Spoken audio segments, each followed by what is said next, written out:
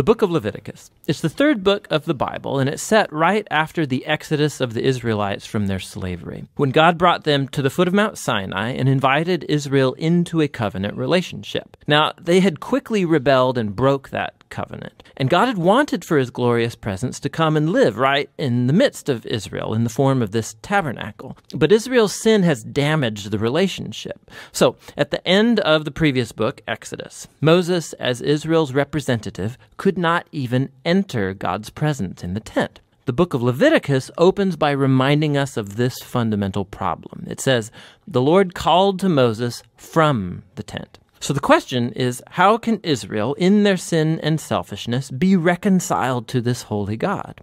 That's what this book is all about, how God is graciously providing a way for sinful, corrupt people to live in his holy presence. Would you pray with me?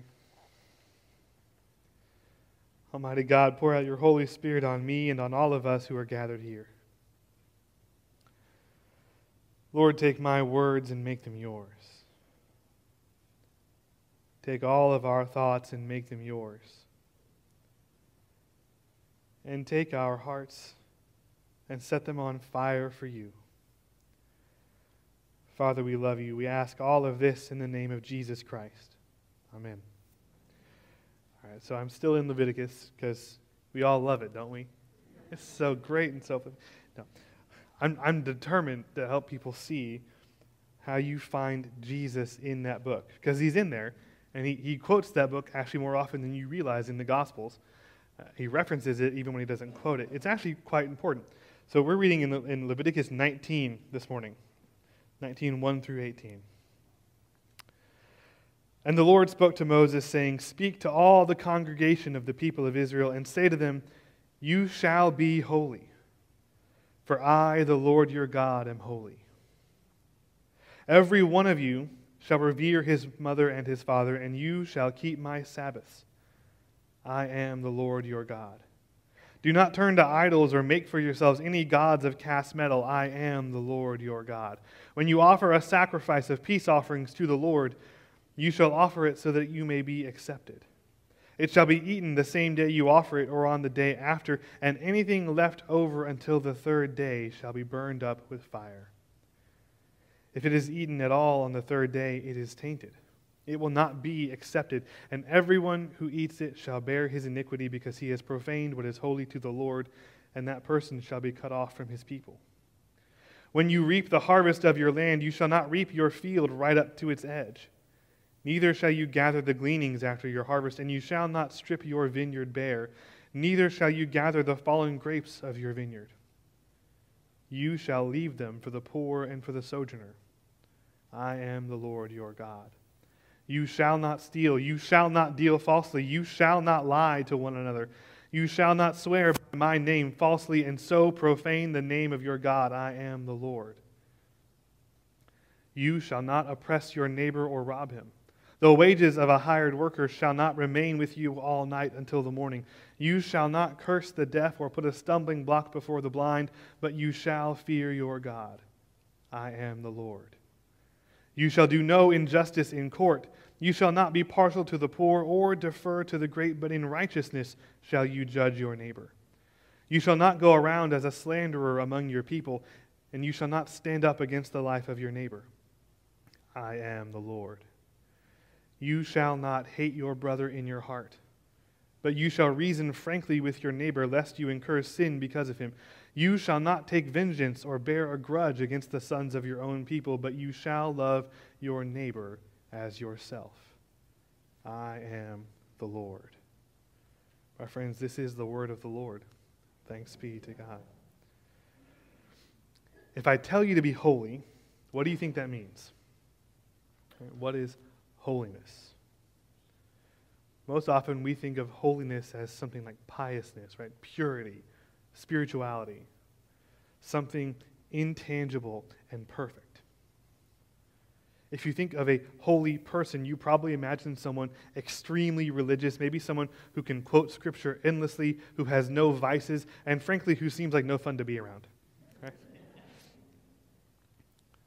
But that's not how the Bible describes holiness.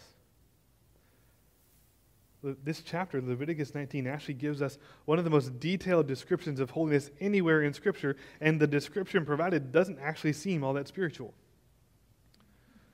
So how does the Bible describe holiness? Well, first you have to understand how the people he's talking to are going to be living. Once they settled in Israel, they would have lived in very small farming communities of just a few hundred people, all from maybe 3 or 4 families, extended families, right? So you've got grandparents and then their children and then their children and then their children all in one community. And the people who ran the villages, there are no mayors, there are no judges, there are no elected leaders, there's no administration, there's no bureaucracy. It's literally just the heads of the households, the older men. They're the ones who run everything. They make all the important decisions. They are judge, jury, and sometimes executioner. And they are the ones who bear the entire responsibility within their village of ensuring that the people live according to the law and ensuring that their people in their village are holy. So, to the holiness. We'll start in verse 9. You can't reap your entire harvest. If you've got a field of wheat, you don't get to harvest the whole thing. You leave the edges, and anything that falls on the ground as you harvest, you leave it. If you have a vineyard, any grapes that fall off the vine before you harvest, you leave them. And you're not allowed to harvest all the grapes that are still on the vine. You can't strip it bare.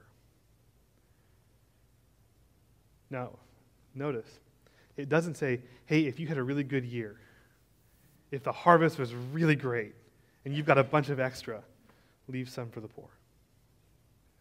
No, you do this every time. Doesn't matter if the harvest was good or not. Doesn't matter if the rains were bad that year and your crops didn't grow as much as you hoped they would. You can't take it all. You leave some behind for the poor, for the needy, or for the sojourner, literally the people who might just be passing by. Which means by law in the nation of Israel, if you're walking through a village, you have the right to go to anyone's field, anyone's vineyard, and pick some of their crop and eat it so that you won't go hungry. That is a radical difference from how we typically live our lives. Remember, these villages consist of maybe 3, maybe 4 extended families all living in the same area, but there will be outsiders. There will be orphans and widows from other families. There will be immigrants from other nations. There will be people just passing through, people who live in or near that village, but they aren't part of the families, and they have to be provided for. Because the families are going to take care of their own. There's no question about that. And the family is the primary social safety net of ancient Israel. Your family is who cares for you. So here, holiness means deliberately denying yourself so that others can benefit from your work. It means not storing as much food as you could, not making as much profit as you could have, in order to ensure that those who have no family, no safety net, no income, no land will not go hungry. That's a lot to ask. We're not talking about wealthy people here. We're talking about people who, for the most part, only eat if they grow enough food for themselves to eat. And there's no loophole.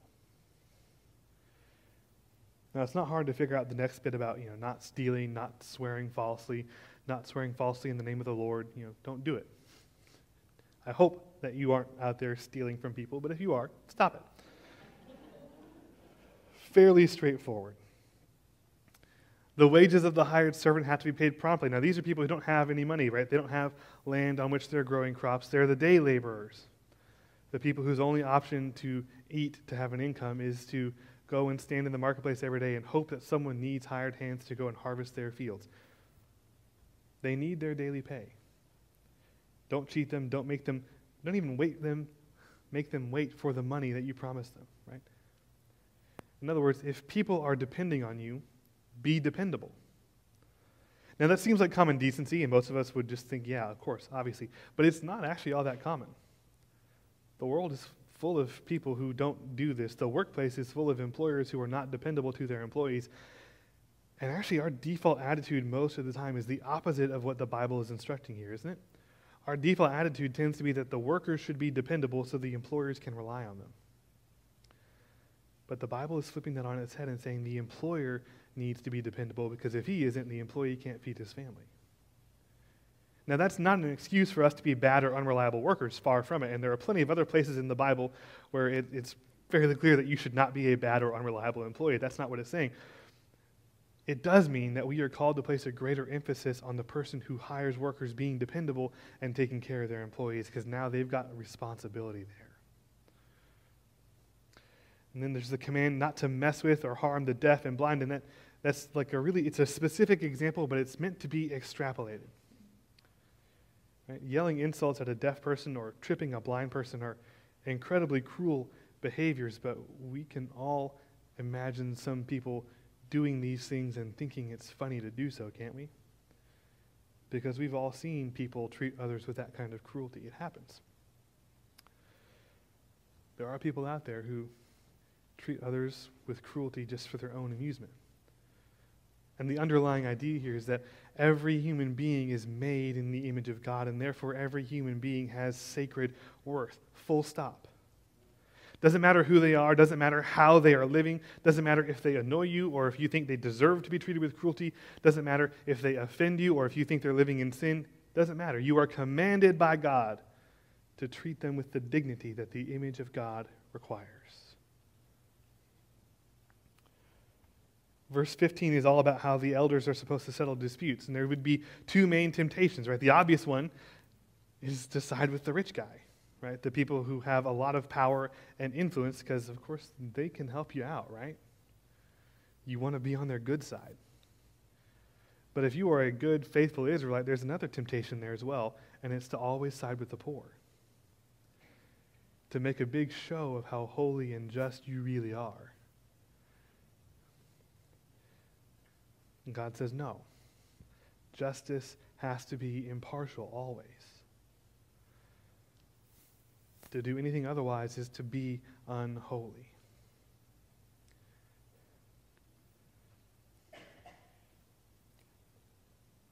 Verse 18 is what Jesus is going to quote in the Gospels. And it's one of everyone's favorite things that Jesus says, right? Love your neighbor as you love yourself. We quote that all the time. No one realizes he's quoting Leviticus. Love your neighbor as yourself. Now here's what it means. You aren't even allowed to hate someone, right? Doesn't matter who they are, doesn't matter what they've done, doesn't matter how they live their life, doesn't matter who they voted for, doesn't matter how they treat you. Doesn't matter. You are not allowed to hate them. You can't hold a grudge against them. And that means if you've got a problem with someone, you have to deal with it. You have to actually talk to that person about it. You can't go behind their back and talk to other people about it. There's a verse in there about not being a slanderer, remember? You can't just hold your tongue and nurse the bitterness growing inside you. You have to face the conflict head on and resolve it. Why? Because God said so and you can't argue with him about it.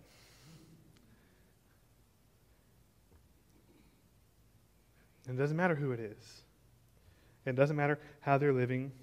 It doesn't matter if they've offended you. It doesn't matter whatever you can think of. Whatever objection you can throw out there is irrelevant.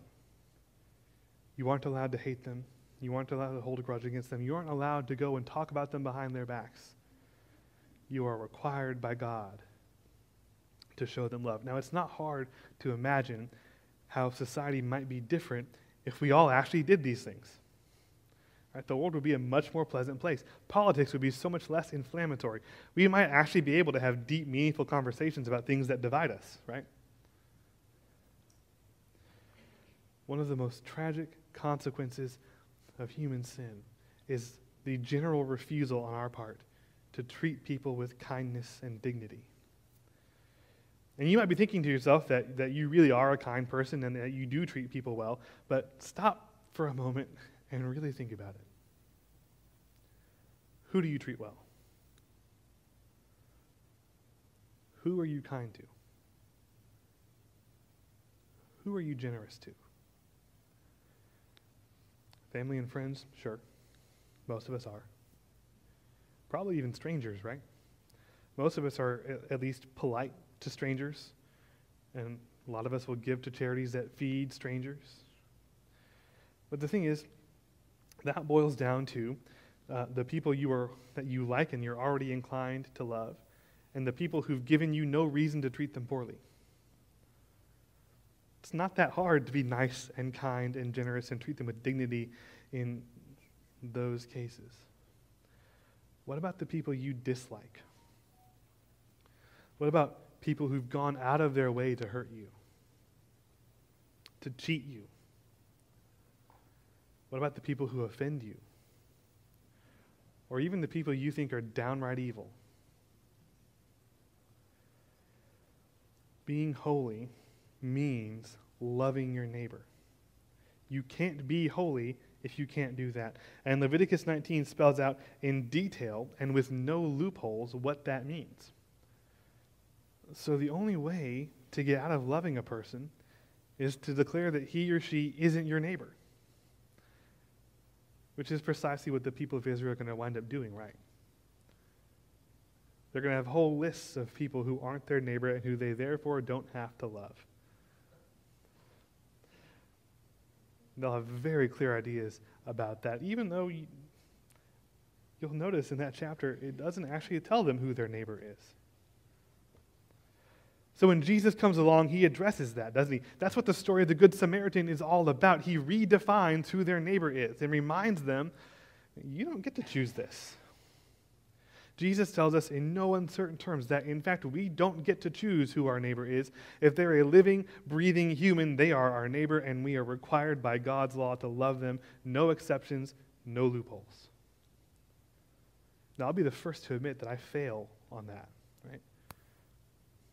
If I'm honest, I don't like people. I prefer my dog to most people, right? I'm quick to judge. I'm not particularly loving. Aren't you so glad I'm your pastor?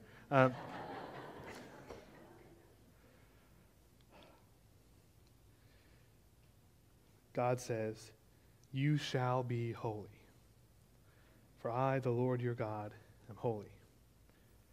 But I want you to hear this. That's not a command.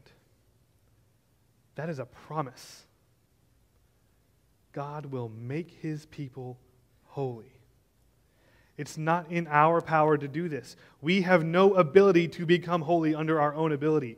God will do it. That is his promise. You shall be holy. I might have to drag you kicking and screaming half the way, but you're going to be holy. You're going to do it. This is what we Methodists believe is called sanctifying grace, the power of God mediated by the Holy Spirit, poured out into our lives to transform us into being more and more like Jesus each and every day. God does this in us. So I don't have a problem admitting that I fail to love my neighbor, because that's just telling you why I need God's grace. And I will bet that you need grace for similar reasons. In a few moments, we're going to celebrate Holy Communion. We believe that when we do this, we are receiving God's grace in a way that we normally don't. It's like an extra dose of grace. And so as you come up to receive communion, I want to invite you to reflect on this, to think about who you have failed to love, to think about who you have decided is not your neighbor, and ask God for the grace to share his love with them. In the name of God, Father, Son, and Holy Spirit, amen.